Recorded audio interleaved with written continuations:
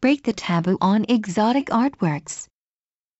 Japan has an ambivalent relationship with sexuality in visual form, which unfortunately includes its own estimable tradition of erotic art, or shunga, literally spring pictures.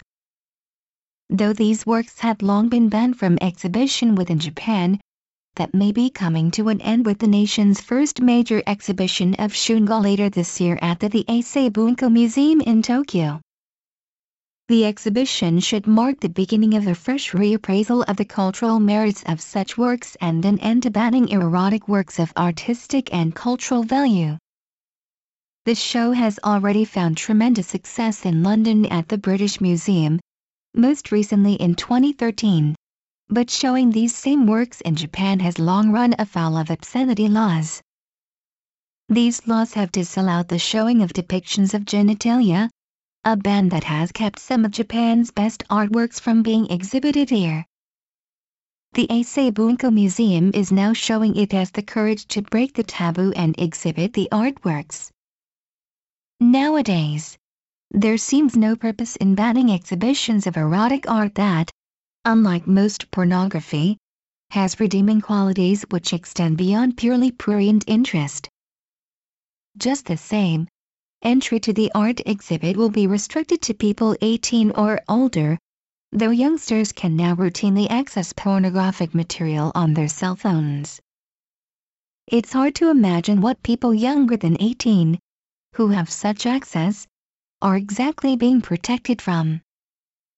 Such bans are perhaps more PR than protection, by making the exhibition seem scandalous or for adults only.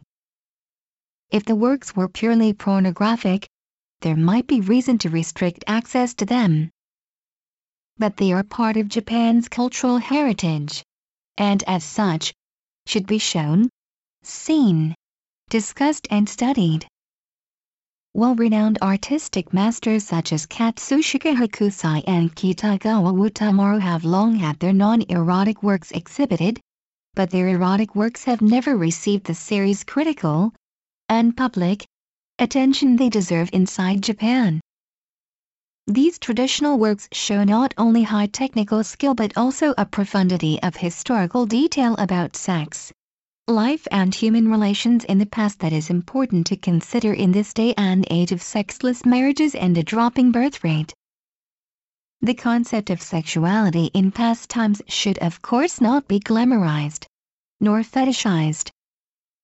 However, traditional erotic art offers a unique record of non-Western insight into past and current concepts of sexuality and the place, or absence, of eroticism and sexuality in our everyday life.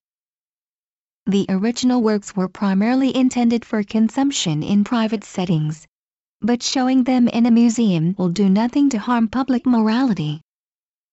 They can be considered true works of art deserving of study, exhibition and viewing in public.